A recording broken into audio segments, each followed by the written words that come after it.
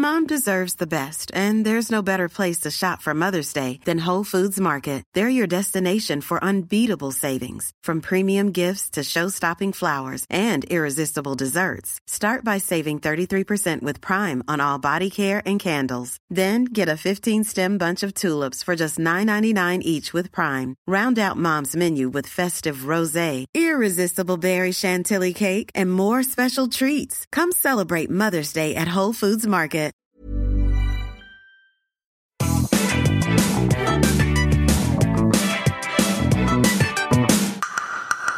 Welcome to the New Health Club podcast. If you want to know about psychedelics as new mental health tools, you came to the right place. I talk to innovators, thought leaders, and disruptors, creating the future of mental health and mental wellness. This podcast deals with drugs. Drugs are dangerous, and you should not do drugs. Furthermore, the use and/or trade of drugs may be punishable by law. This podcast is not suitable for people under the age of 18. This episode of the New Health Club podcast is part of our special Heal Soul series, which is sponsored by Dr. Bronner's, the activist soap company from California.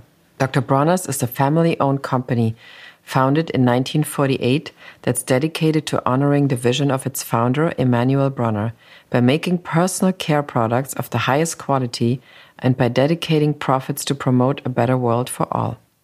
The Bronner family started making soap in 1858 here in Germany and carries on the family soap-making tradition today by using the company as an engine for progressive social change. Dr. Bronner's dedicates profits to organizations working in support of regenerative organic agriculture, animal rights, community betterment, criminal justice reform, fair pay and fair trade, and drug policy reform, which includes the responsible and equitable integration of psychedelic medicine into American and global culture.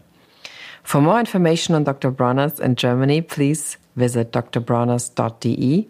For more information on Dr. Bronner's globally and in the United States, please visit drbronner.com. Hi, and welcome to a new episode of the New Health Club podcast. My guest today is Melissa Lavasani, the chairwoman of Decriminalize Nature DC, the movement in Washington, D.C. to decriminalize psilocybin, aka magic mushrooms, helping to treat depression. Melissa is the most normal person ever, as she says, becoming the face of a psychedelic movement. Which means Melissa is a mom of two. She's married, she has a job, she has a family life, and so on. But still, there is a taboo that if it comes to being or becoming a mom, and that's depression in or before pregnancy. Something that Melissa experienced and that we address in this conversation. Lavasani had tried the usual medication and therapy battling her depression, but nothing helped until she heard Paul Stamets talking about the healing power of magic mushrooms on Joe Rogan's podcast. After trying microdosing with magic mushrooms, she felt like a human being again, as Melissa says. Her own healing story made her the perfect face of Decrim Washington with the support of Dr. Bronner's. We talk about the so-called baby blues, which is the word we learned for postpartum depression, why becoming a mother is a full-on identity crisis. We talk about how normal moms can be the best spokespersons for psychedelics and why it's good to convince as many Republicans as possible, especially in the upcoming election, that psilocybin will help saving lives. Please enjoy the conversation with the great Melissa Lavasani. We're very happy to be here with Melissa Lavasani, the chairwoman of Decriminalize Washington, or DC, you call it. Mm-hmm. So I read this interesting article just about you, and I thought it was so great that you basically said, what are the moms in your school are going to say if they realize, oh, she has something to do with psychedelics and they don't know what it is. So, yeah. But it seems that what I find is great is you come from a so-called very normal background into this thing. So, and just tell us a little bit how that happened, how you, as a normal person, got into psychedelics. I feel the weight of this normal title, but yeah, I had zero experience with psychedelics before any of this. So I had a lot of preconceived notions about people who took psychedelics. I thought that, they were trying to just constantly escape reality, couldn't deal with adulthood. I made a lot of really bad judgments about people. And, but I came to a very desperate place in my life where these substances saved me. Antepartum and postpartum depression with my second child. Antepartum is depression during pregnancy. Initially, I thought it was somewhat benign. We don't really talk about mental health issues during pregnancy. The focus so much is on the fetus and how the fetus is growing and how my health is supporting the baby. And, that's pretty much what is covered in American healthcare system for a pregnant woman. So I was really quickly prescribed antidepressants in a doctor's appointment, a regular doctor's appointment, where I just broke down in tears and started crying for no reason. As soon as she sat down, she was writing me a prescription. And, I had a few friends that have dealt with depression, and I have watched them over decades just try different medications, not have any relief, get on other medications, and, still on this endless cycle of pharmaceuticals. And I saw how it affected their personality as a whole. And it was very alarming for me. I even had a friend who took his own life because he could never find a solution. So I already had it in my head that antidepressants were a bit of a black hole treatment for me. So I took the prescription at the time. I was pretty vulnerable. I took it to the pharmacy, but, I went home and I did some research before I even took any of it. And I was shocked. I understood that if I was taking this medication, that this could potentially be multiple year long struggle to find a solution. Because, if that medication didn't work, I would have to wait 8 weeks to prove itself, and I would have to taper off of it. And at the time, I already had one child. She was 3 years old at the time, about to start school in D.C.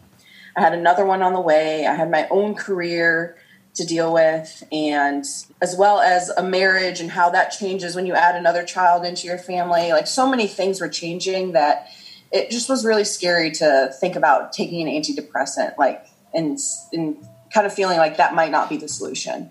So I decided to go a more natural route and just use talk therapy. But if anyone's done cognitive behavior therapy, it's a lot of work for the patient, and it's a lot of practice, and you need to be fully engaged in it, and you need to go to your sessions regularly.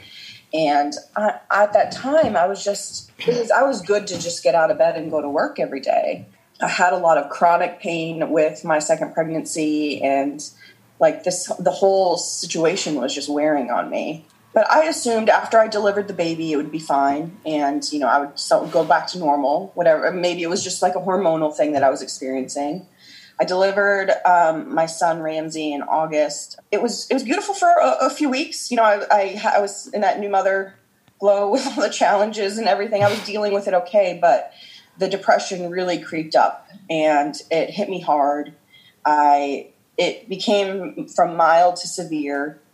I was experiencing anxiety, panic attacks, disassociation, suicidal ideation. I had a gamut of symptoms, and I had no idea how to deal with them. And therapy at that point in time, I was just finding excuses to not go.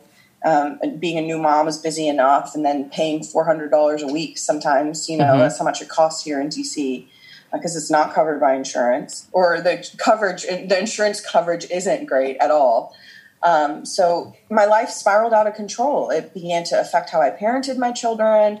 It was affecting me at work. It was affecting me with my marriage. And I was desperate to find a solution. So, and did you at that time, just a quick question, at that point, it's often very difficult or almost impossible to really communicate this to other people, probably, because what do you want? You have 2 great children, you're married, you have a job, so right. It's kind not of only with feeling terrible about everything, you have this immense guilt, right? Mm-hmm. I am a person who is fortunate enough to have 2 graduate degrees and make a good enough salary to live in DC. I was fortunate enough to have 2 children that came out in the world healthy, remain healthy to this day. Both my parents are alive and very supportive. My husband was extremely supportive. He was always trying to find solutions for me, and it still was extremely difficult. It was one of the worst times in my life, and I look back at it, and I don't remember a lot of it. I feel like my brain kind of just went into this survival mode of blocking out some of these memories because I was in such a terrible place, and I couldn't get myself out of it. I was lucky if I had like an hour or two every day that I felt somewhat normal, but everything was so negative. And with that negativity came a lot of paranoia. And, when my husband, who meant extremely well, and he's actually trained in social work and family sciences, and he knew that two balanced parents make a really solid family. And he saw the imbalance and he tried all the solutions, but even he became frustrated with the situation. One person can only take so much. And, he began to lose a lot of empathy for me. It was really a terrible time in our marriage because, I would have a panic attack and I would be asking for help and he would just stare at me. And there was even times when I was hearing voices, and it was and that was very alarming because I brought it up to him. One time we went out to eat for lunch on Valentine's Day. I remember this moment so clearly. I told him that I'd been talking to the people in our bedroom, and he was like, wow, I've lost my wife. The look on his face was shock. And to me, I saw his reaction to that, and I never felt more disconnected from him than at that moment. And he was in constant communication. I didn't know this at the time. He was in constant communication with my parents, his parents. We didn't know what to do. At that point in time, I wasn't going to therapy. I was finding every excuse to not go. And we were just in straight up survival mode and trying to just shield our children from all of this. And, I think that we did okay in that, but it's unavoidable that your children are way more observant than you realize. And definitely saw me at my worst moments. And, we're still trying to undo some of those things that they witnessed. So it's hard. And he dragged me to couples therapy as a guy to get me back into therapy, which definitely helped. But I attribute us reconnecting to plant medicines and what I use to heal myself. But so how did you get in touch the first time with, I read somewhere you heard the Joe Rogan podcast with Paul Stamets and the power of mushrooms. So, but was that something that happened just, somebody sent it to you or happened randomly, or did you go on the internet and was like, okay, there must be something else? Well, I was a Joe Rogan fan. I did find his, he has a really interesting variety of guests, and, he's an athlete, and I always related to him in that way. I played tennis all through college as well. So he brought a lot of, body mind people on his show, and I was interested, but, I saw that episode with Paul Stamets, and I was like, why would I even watch a podcast with a mushroom scientist? What's the point of that? That's so weird. I'll skip that one. But a friend of mine who, I didn't confide in many people during this time, but a friend of mine who did know my struggle and was kind of watching my life unravel was like, you have to listen to this episode. And at the time we were driving down south, was like, so we need to listen to this podcast. Apparently it's a few hours long. And my husband was down for it. And we put it on in the car. The kids were sleeping in the back, and our minds were blown. That first story that he tells of taking a hero dose of psilocybin mushrooms and climbing to the top of a tree and just telling himself repeatedly, stop stuttering, and waking up the next day with no stutter blew my mind. And at that point in time, there was no other solution on the horizon for me.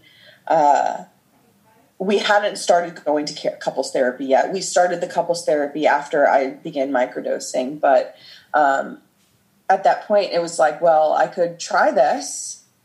I'd be breaking the law and I'd be in possession of a Schedule I drug, which is the worst kind of drug to have in the U.S. But it was either that or I was at some point in time going to take my life. You know, I was making my family miserable, and I had convinced myself that if I had removed myself from this situation and removed myself from this family, that everyone would be thriving so much better than if I was around and just making everyone miserable. So it was really a life or death kind of situation for me. And I threw caution to the wind, and, you know, we began, you know, you can purchase spores online and it's completely legal in the US. And we took a chance and we grew them in our house. And, you know, the first few times, I think we had maybe beginner's luck. We had a really great flush. And, you know, I began microdosing because at that point I had no experience with psychedelics. The thought of actually like fully having a full psychedelic experience was very intimidating for me. So I thought, well, I will begin to microdose and we'll see what happens. And within a matter of 3 days, I was feeling human again. Mm-hmm. It was really astounding. But growing mushrooms is really difficult. They're very temperamental, mm-hmm. and contamination is always an issue when you're not in a lab setting. We're doing it in our bedroom. So, you know, the supply was a little iffy, and I never had enough to fully see it through and fully heal from it. And I didn't know anyone else that had mushrooms on hand that could just have a steady supply to provide to me. I figured, you know, I got myself out of a hole. I still didn't feel totally like myself again, but at least the suicidal thoughts had gone away. Mm-hmm. And that was a good first step. And that's when ayahuasca came into play. Okay. So then you you went to a retreat, or you went to South America? It was actually a friend of mine who my husband had confided in her. Like I said, there was very few people we talked about mm-hmm. this with. I tried to mm-hmm. talk about this with a girlfriend of mine who was had a child at the same time as me.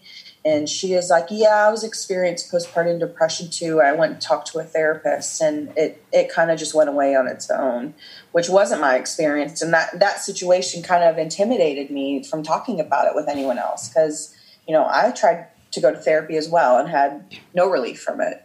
So, you know, our friend was one of the people that my husband confided in, because this was really hard situation for him to deal with as well. When one person is severely depressed mm-hmm. like this, it affects the entire family. So she had been introduced to an ayahuasca shaman who works in the U.S. Under anonymity. He works by word of mouth. There's no website. There's no social media. It's purely word of mouth. And I had a few ceremonies with him, and he uses ayahuasca and San Pedro cactus, which is similar to peyote, mm-hmm. mescaline-containing cactus. And I wasn't even back to normal. I was just such a better version of myself afterwards. I wasn't healed immediately. My head was cleared to a point where I could implement changes that drastically changed my life. Mm-hmm. Mm-hmm. And what would you say, I mean, what have you kind of tackled, or what was it that you've seen, what probably was standing in your way to become, let's say, yourself again, or like a happy mother and a happy wife and everything? So it must be something that seems like was a very big thing in your way that you couldn't put away otherwise. Yeah, so I had a very difficult delivery with my daughter. Her heart stopped beating multiple times during delivery, and I had to have a really chaotic emergency C-section. And I think I did experience those baby blues after she was born, but, you know, I didn't realize it at the time, because when I went back to work and I got back into working out regularly and eating well and having my diet in order, I was back to myself. But in my first ayahuasca session was extremely painful and extremely emotionally painful. I had a lot of pain in my uterus area. Additionally, after my first ayahuasca session, I came to the realization, because a lot of the work that happens it doesn't happen that night you drink the ayahuasca. A lot of the changes continue to occur as you integrate into your regular life. So after I left that ceremony, I realized that maybe this new birth control that I was trying, which was an IUD implant, maybe that could be what was affecting me. And I talked to my doctor about it, and he was like, these new IUDs are fine.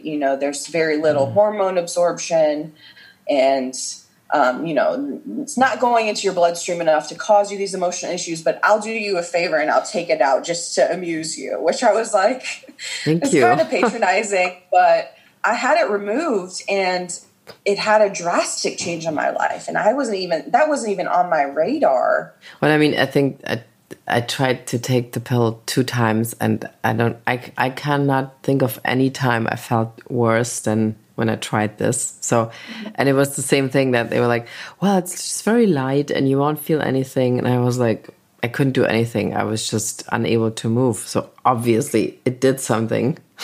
Yeah. Well, and when I had my IUD implanted, this might be too much information, but I didn't have a period for months, and my normal cycle was completely disrupted.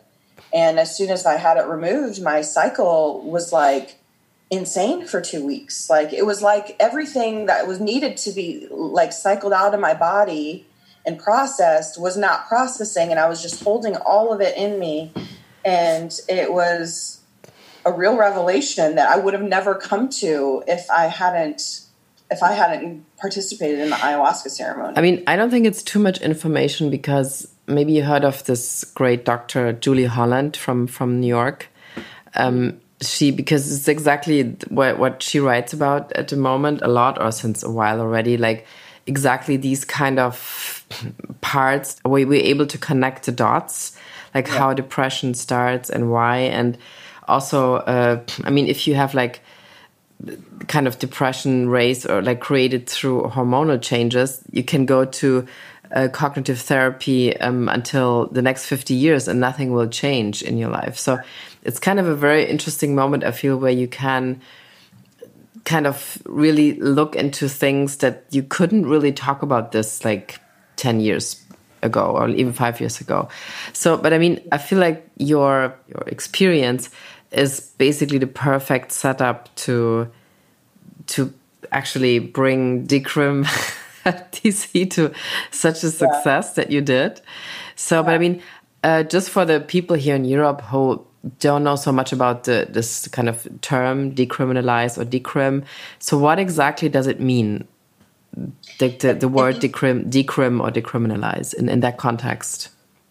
It's a step towards getting our government to stop seeing drug users as criminals.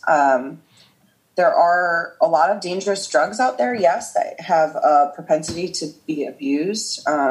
We are dealing with a really terrible opioid epidemic, which started with pharmaceutical companies and doctors overprescribing pain medication. Pain medication became a really big problem in our country, and when those prices started to get way too high, people have turned to heroin. And now we have issues with people taking heroin that's not pure, and it is laced with fentanyl, and people are dying. So we need to begin treating people like that, not as criminals, but as somebody with an addiction who has serious mental health issues that need to be addressed. We're talking about therapies that save lives, and no one should be in jail for that. No, of course. Yeah. No, I mean, so, and this is like, maybe you explain a little bit also you're the founder basically of this of movement, you could say. Like it's kind of a political movement. Yes, we are trying to change the laws in DC. So this effort is beginning to happen all over the United States. And it's starting in cities. These are the jurisdictions where we have local city councils who create the laws. You know, Denver was the first city. Denver, Colorado was the first city to decriminalize just psilocybin. And that campaign was happening at the exact same time that I was microdosing and experiencing ayahuasca in ceremony. I was healing myself. I was breaking the law, but I was also watching this incredible campaign in Denver happening. So after my second ayahuasca experience, I came back home and I was like, well, why can't Washington, D.C. do this? You know, we are the nation's capital. We are arguably, I don't know if this is true anymore, but we were one of the most powerful cities in the world. And, you know, people here are traumatized like people in any other city. So why not DC? You know, we were kind of on the forefront of cannabis reform. So why not be on the forefront of psychedelic reform? I work for local DC government. My husband has worked for local DC government for, over 15 years now. And you know, we knew a lot of the people in politics that we'd have to have support from to get anything like this through. But, you know, we always assumed that we would be in the background. You know, we would be having the difficult conversations with our contacts about this subject on behalf of the campaign. We never thought that we would be the face of it. So, you know, I reached out to Denver and I was just like, what does this look like? Do you have support of the people in Denver? You know, and there was a lot of information shared and contacts handed over to us. And we just began to take meetings with people in the drug reform world. And we had no idea where this was going. And we eventually got connected to the cannabis activists in DC. Mm-hmm. You know, they have worked with David Bronner extensively and have a long relationship of activism with him. And David Bronner recognized that DC would be a perfect place for a campaign like this. Mm-hmm. How symbolic that the nation's capital would decriminalize psychedelics and what impact could that have for the rest of the country. I didn't know David before this, but I knew of some of the key players in the city. Some of them have even worked with my husband before when he was at city council. We just went out to dinner one night and, you know, we talked about this. We talked about my story. We talked about who we knew in city council and like how we could get this through. And then they just flat out said that I need to be the face of this campaign. I need to propose the language to the Board of Elections. I need to be doing all the interviews and talking to the stories. And I thought they were insane. I really thought they were insane. Mm-hmm. And I have worked on political campaigns before, but I've never been the face of anything. I was totally happy with being in the background and not having the attention. And, you know, it took about a month of them trying to talk me into this. And, you know, ultimately I said no. And that's when I was having that moment. I was like, what are the moms at school going to think about this? And sure. I mean, and rightfully so, because it's not that everybody is like, oh, yeah, sure, it makes total sense. I totally get it. It's not the case. I mean. And not only am I talking about taking drugs, but I am talking about like very serious, severe mental health issues that not a lot of people talk about. You know, postpartum depression is very real. It's marketed as the baby blues. And, you know, we're told that this is it's just your hormones changing. You just had a child. So many things in your body are changing. This is natural. What I went through was not natural at all. No one should feel that terrible. No one should feel that alone. And no one should feel helpless and not having any solutions. So, you know, ultimately what changed my mind from a no to a yes, I said no. I texted no. I was like, I can't do this. I can't ensure my kids will be safe if I do this. So, I'm going to bow out. I will help with the campaign, but you know, I'm not going to be the face. And I laid in bed that night and I got so emotional. I got really upset. I was like, I think this is an opportunity for me to make a real impact on the world. When your moment was supposed to come, the pandemic hit, and then you still were able to pull up kind of a big number. Like, what is fated to happen, or I just like never give up on it. Like I couldn't ever fathom abandoning this campaign, even in a pandemic.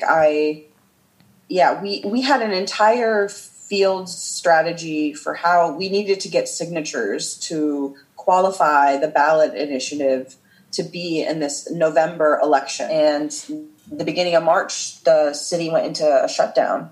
We needed to figure out how we were going to adapt to that. We had no idea what this looked like. We initially thought it was going to be a month long. We thought that the city would be shut down for a month. Everyone would stay home and this virus would be under control. And we were gravely wrong. And so we had to ask the Board of Elections to hold our petition and not move forward. We needed to recalibrate and re-strategize. So we designed this petition at home program.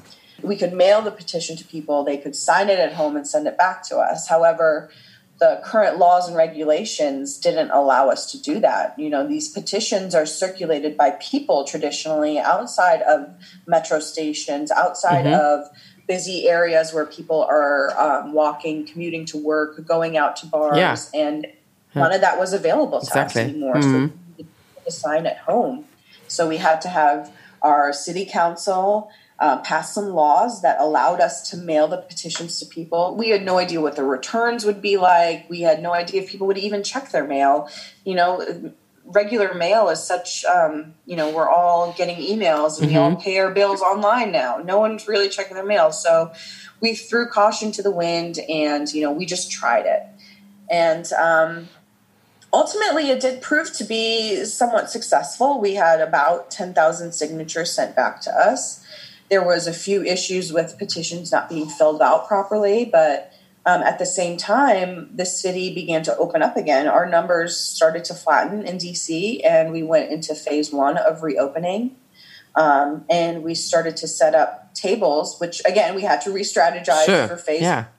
It wasn't a free-for-all by any means. There was still nobody out on the streets. But we started to set up tables outside of grocery stores because that's the one place that people were going. We hired a health and safety officer. We ensured that we were following all the protocols and practicing good social distancing. But it was still not the kind of foot traffic you would need. And the 25,000 signatures was so far away. But then the last 2 weeks of the signature drive, the city went into phase 2, which means more and more outdoor dining was allowed. There's more people felt more comfortable to be out in public spaces. So we saw this coming, and we made a call to our national allies, and people flew in to DC from all over the country to help us gather signatures on the streets. So again, that was a new strategy that we were trying, and we had no idea if it would work and if we had the foot traffic we needed. But people came from North Carolina, Colorado, California, Oregon, Washington State. People came from out of the woodwork that have worked on other decrim campaigns, and we're having these conversations, and we're very knowledgeable about the issue. And it was the first time we'd had face-to-face interaction with the voters of DC. And it was really interesting to hear the conversations that these people were having. And it was overwhelmingly positive. When this is a really heavy subject matter, and, we've all been brainwashed into thinking these substances are very damaging to us physically and emotionally. But the research that's been coming out was exactly opposite. So it was an interesting process to go through, extremely stressful. The moment you got comfortable, something changed and you needed to recalibrate. We have a really solid staff and core group of volunteers that really believe in this issue. And, everyone did the work that we needed to do to get it done. And we eventually got over 36,000 signatures. We're still getting signatures in the mail, actually. We're past our deadline. We're already certified on the ballot, but it's still amazing to see that people support this. I mean, how do you think the single decrim movements are kind of differ from each other? So is there a certain way of being a real DC decrim activist? We frequently consult with our allies across the country. And it's interesting to see the kind of messaging that other campaigns use is much more flowery and, a lot more really like what you'd expect from a psychedelic campaign. But in DC, we've had to mute that a little bit, and using certain words would really deter a lot of people who would normally be on our side away because they would assume that this is some kind of a hippie effort to, party with these substances. And we are constantly drilling it home to people that this is not something that we're talking about to party with. We're talking about traumas and mental health issues. And, we're leading with the data and the science. People here are very educated and they will read the research on something like this. So right. I think that it's interesting to see the dynamic on West Coast cities that do this. And, DC is the first East Coast city to do this and culturally so different than the West Coast that it'll be interesting to see what other jurisdictions in the West Coast in the middle of the country, which be surprising. But, I think it's happening and it'll be cool to see how each of these campaigns vary based on the culture of the city. Mm-hmm. And somebody told me that the best thing would be to get as much Republicans to get on this as possible, because then it immediately has a different. They're all about drug reform. They get it that this is a social justice issue. This is a healthcare issue. They're typically known as being the more compassionate party. But Republicans, there's a different angle that you use when you talk to somebody that has more conservative views. They value people in the military and veterans that go fight in wars for us. And, we have veterans that are spokespeople for our campaign that appeal to that. It's just all about knowing your audience, knowing who you're talking to and knowing what appeals to them. The message is always the same. We're talking about healing trauma and mental health. It's just how you frame it for them. We've had some resistance from Republicans in Congress. One of them did try to stop the initiative from moving forward. But even he admitted that the science proves that psilocybin is an effective therapy. So, this is one of those nonpartisan subject matters. These are issues that affect everybody. They're universal. Mental health, you can be extremely wealthy and still be addicted to substances that are harming your life and your family. It doesn't matter how much money you're making or what your political views are. Well, there are really a couple of examples in the last couple of years from celebrities. Anthony Bourdain is to me, was the most shocking thing. I still get hooked up by Anthony Bourdain. I don't know what it is about him, but I was a big fan of him. I loved his show. I loved who he was. He was just such a cool person to me, had a cool job. Everything was great, right? Supposedly.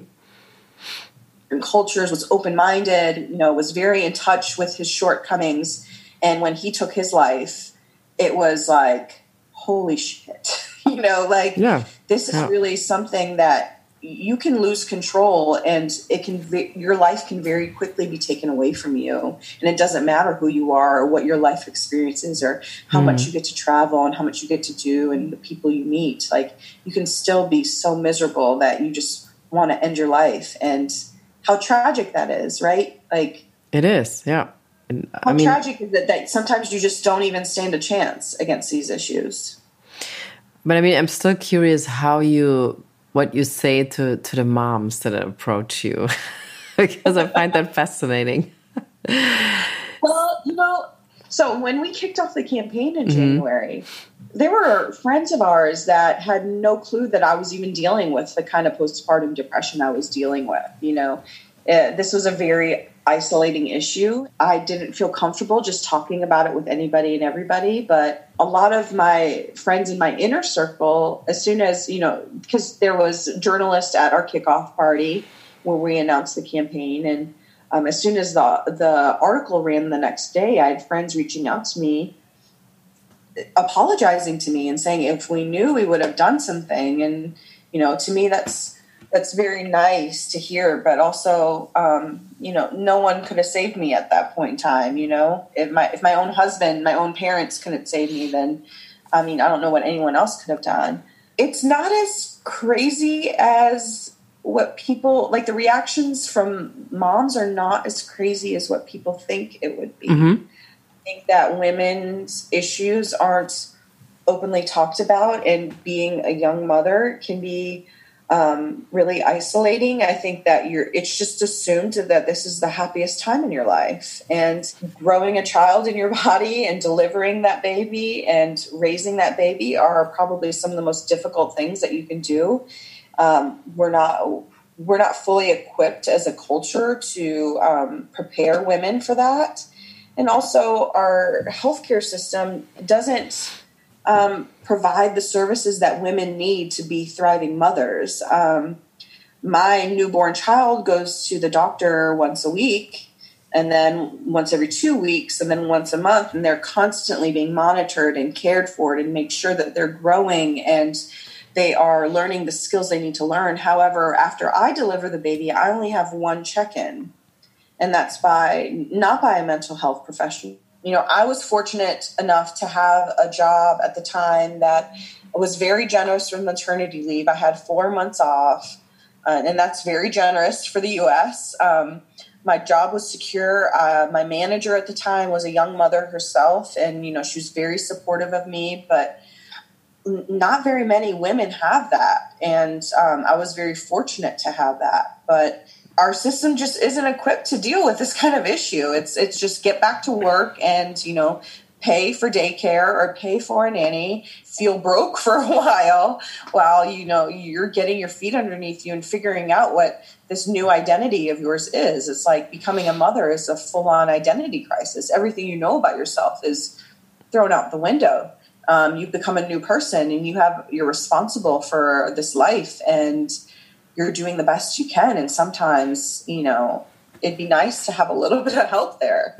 Yeah. No, but I think of course, Europe has a different system, but I feel still that this topic is as much as relevant as in the States, that, like, let's say you have a child as a young mother, and sometimes through experiences like this, maybe kind of other things come out in your kind of psyche or in your system that lead to a depression, and before you would never thought you would ever experience that. So I think this movie, A Trip of Compassion, about the MDMA therapy in Israel, shows this pretty well, like how people have an experience that kind of triggers an old trauma in them. And it doesn't even have to be like a horrible experience, but maybe just some experience that they didn't even thought would actually trigger something that is leading to depression. So, and I think this whole topic is like, I feel this is like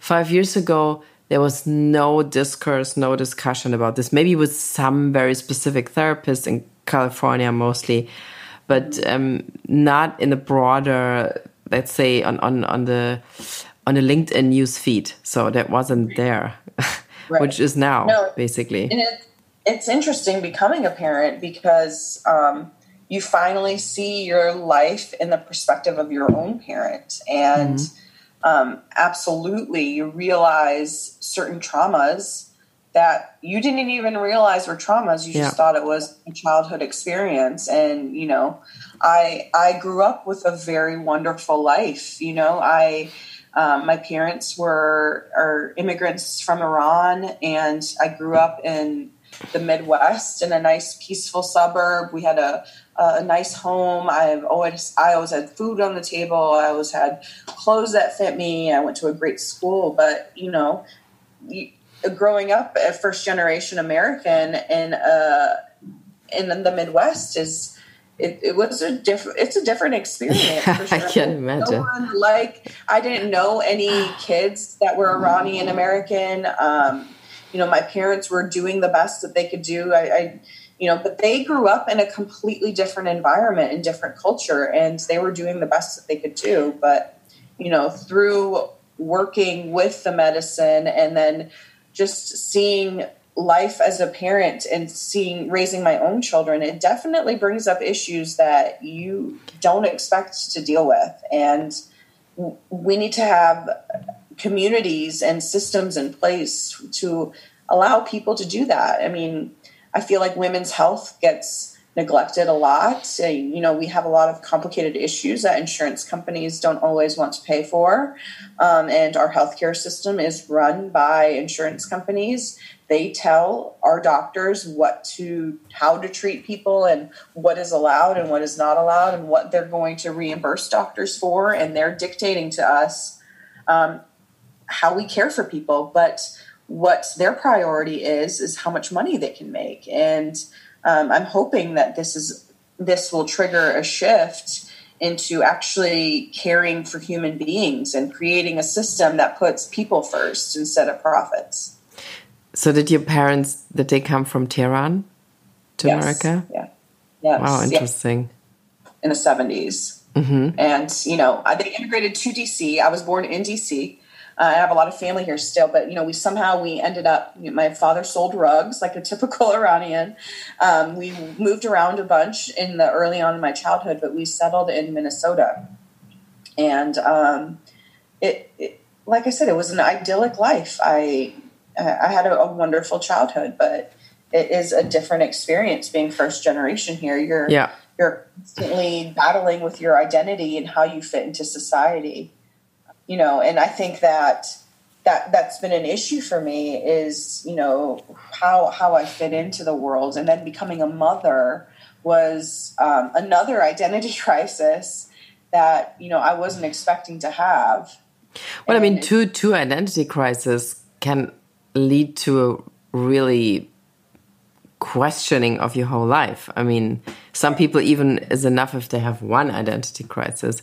But two questions about where do I come from? Why am I coming here? What am I doing here? So, I mean, it's kind of, I think we underestimated this for a very long time because you had to pull yourself together. It's just the way it is. And at one point you have to so-and-so. And how do you going to prepare for November now? So how do you want to what's your best outcome that you would like to have in November?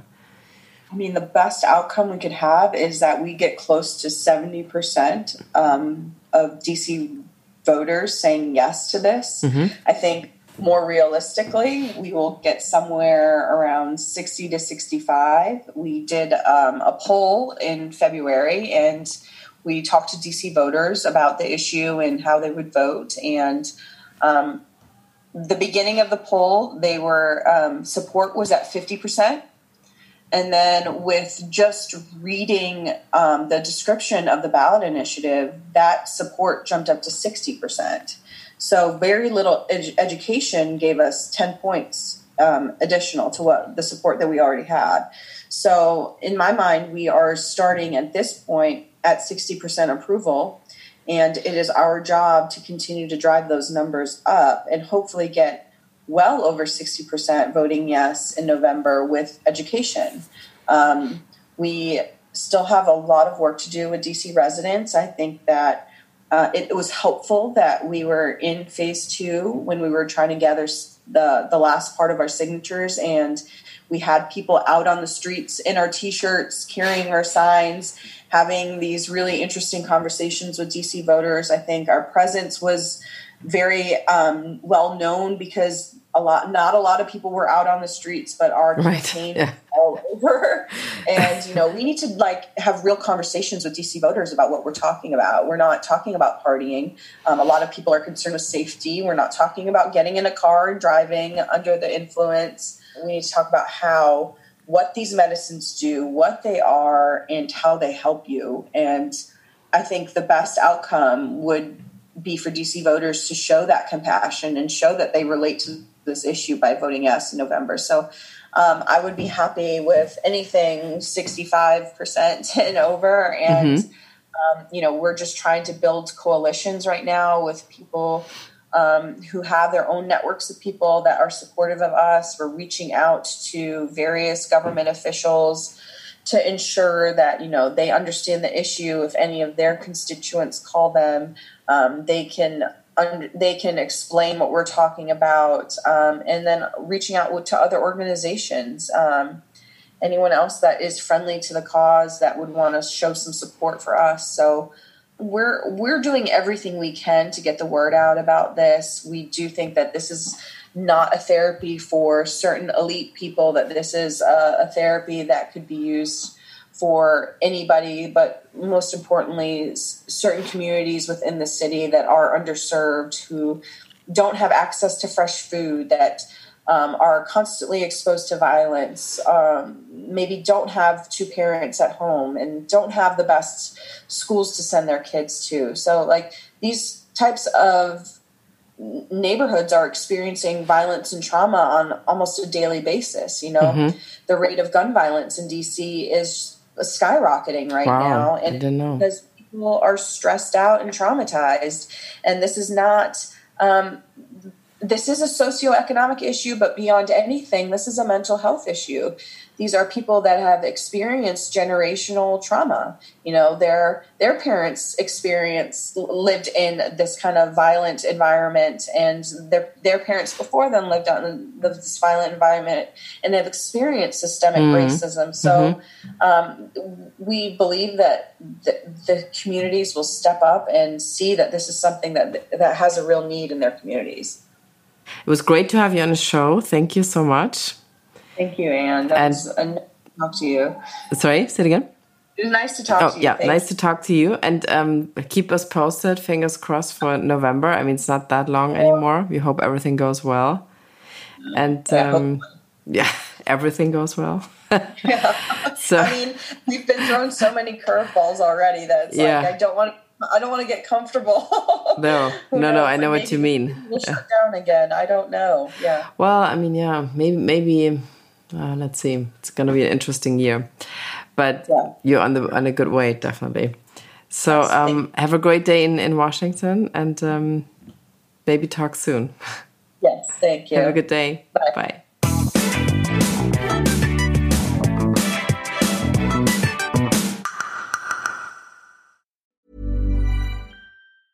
Mom deserves the best, and there's no better place to shop for Mother's Day than Whole Foods Market. They're your destination for unbeatable savings, from premium gifts to show-stopping flowers and irresistible desserts. Start by saving 33% with Prime on all body care and candles. Then get a 15-stem bunch of tulips for just $9.99 each with Prime. Round out Mom's menu with festive rosé, irresistible berry chantilly cake, and more special treats. Come celebrate Mother's Day at Whole Foods Market.